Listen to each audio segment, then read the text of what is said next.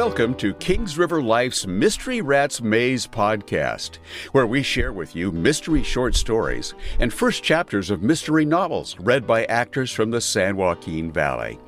This episode features the mystery short story entitled Mr. Borden Does Not Quite Remember, written by Anna Brazel and read by local actor Kelly Ventura. Hi, everybody. This is Kelly Ventura. You know, for the longest time, I have been fascinated with the circumstances surrounding the Lizzie Borden murders. And I am actually recording this podcast today on August the 4th, 2019, which is the 127th anniversary of the actual murders. Now, I know recording on the actual anniversary of the murders is a bit melodramatic and macabre, but I am kind of weird that way. And since the original air date for this particular podcast is slated for the Halloween season, I kind of thought it was appropriate. So I hope you enjoy listening to this story as much as I enjoyed recording it. And in the spirit of the season, I wish you all a happy Halloween. Mr. Borden does not quite remember.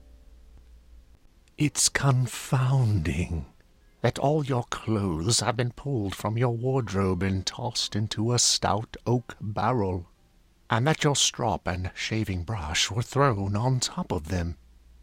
You wonder for more than a moment, where is your razor? And it's entirely wrong that two dark men are carrying your furniture, your bedstead, your stool, her mirror, down the wide stairs, out the door, and into a tray marked Brown Brothers. And what about the boys who are rolling up the carpets in the downstairs rooms? You don't know their names. And this other man, with his oiled hair and groomed mustache, clean collar and cuffs, and a suit, no, you don't know him either. But the girl he's talking to is your own, your Lizzie. But even she is unknown to you now. You don't understand why dark circles hang under her eyes, or why diamonds dangle from her earlobes, or why her pockets are full of dog biscuits. For a moment, you do remember this. Your daughter is anxious. Your daughter is angry. She disagrees with you often. She spits at your wife.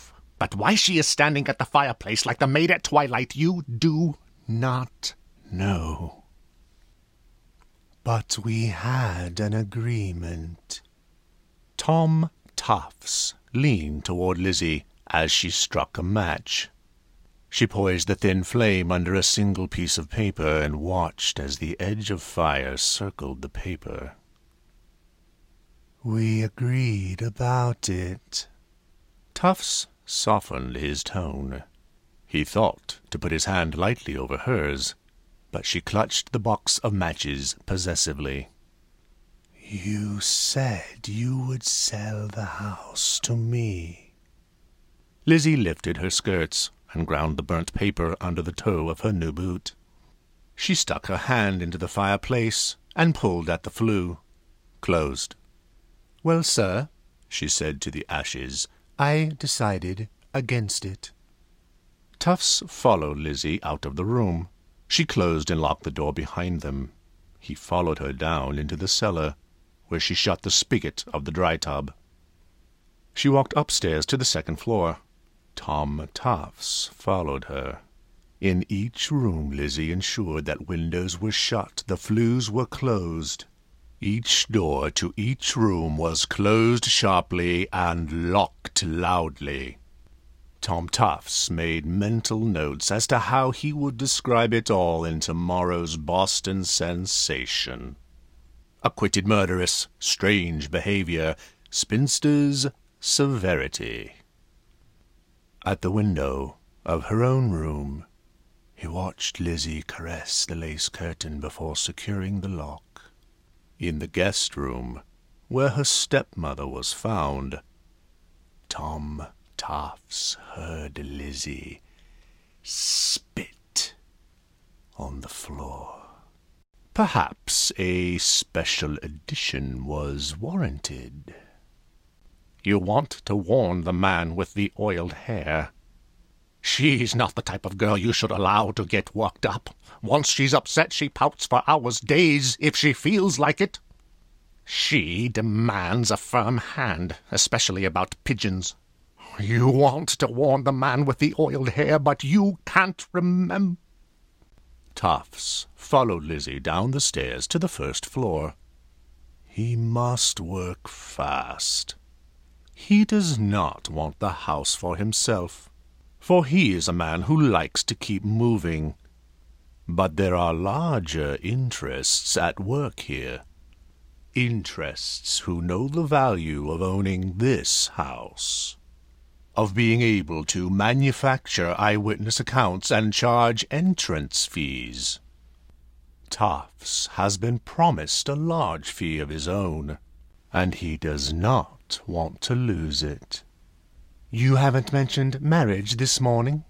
Lizzie turned on Tufts. "Isn't it time for you to propose again?" Tufts ran the back of his index finger along his mustache. A proposal would do no harm. It was not the same as a ceremony, not the same thing as a wedding bed, and it had worked for him many times before. "If I thought you would." Lizzie folded her arms across her chest. "You know I wouldn't." Lizzie did not allow him to follow her into the sitting room, the room where her father's body had been found on the sofa. When she returned to the hallway, Tufts put his arms around Lizzie, clutching her pounding heart into his embrace. She looked away from him, her muscles only tensing tighter. He released her slowly, knowing he has lost the house, but removing the box of matches from her pocket. She had been playing with him, and he refuses to allow her to defeat him. As they stand inches apart, Tom Tufts strikes one of the matches. The fire flares between them. "I have an idea. Why don't you just burn it down right now?" Lizzie takes the box from Tufts, but does not bother about the match. It sizzles down to his fingers. "Burning down the house won't end anything. Until the end of time, this will be Andrew Borden's house." Lizzie walked purposefully down the hallway and to the front door. Tom Tufts had no choice but to open it for her.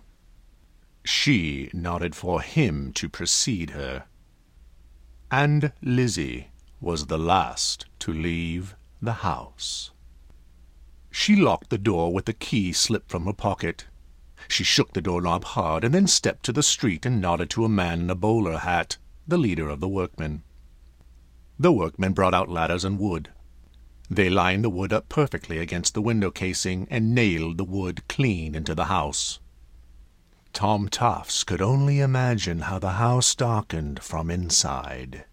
He stuck the matchstick stub between his teeth and ground it to slivers before spitting it out at her feet. "You didn't sell it, did you?"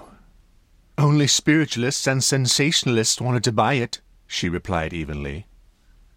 "To raise the dead and excite the living." A new thought came to him, and he leaned close into her. So close he whispered to the comma of wax in her ear. "Do they haunt you, Lizzie? Your papa and stepmama? Do they soil your sleep and chill your bones?"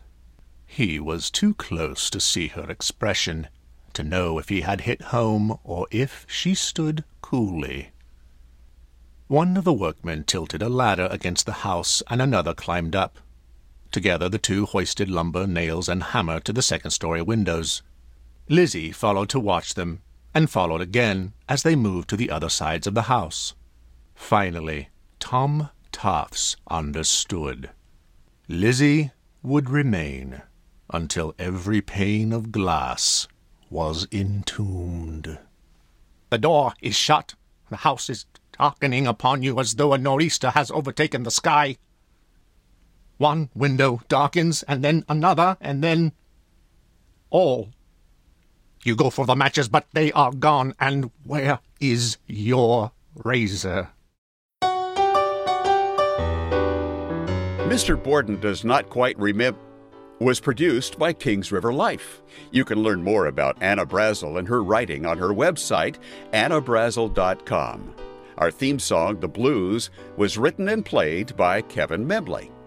Check out Kings River Life magazine's websites for more mystery, local theater, animal rescue, and so much more. KingsRiverLife.com and KRLNews.com. For more mystery podcast fun, check out Writer Types, a podcast for crime and mystery fans. Now, each episode features interviews with today's top crime writers like Sarah Paretsky, Lee Child, Gillian Flynn, Lawrence Block, and dozens more, as well as up-and-coming writers to be sure to be your new favorites. This award-nominated podcast is hosted by authors Eric Beetner and S.W. Loudon, and they know how to talk to authors. Always insightful, always funny. Steve and Eric get answers you'll never see coming, like any great twist in a thriller. There are also book reviews, giveaways, reports from mystery conventions, special episodes, and more. Find Writer Types on Apple Podcasts or wherever you get your podcasts.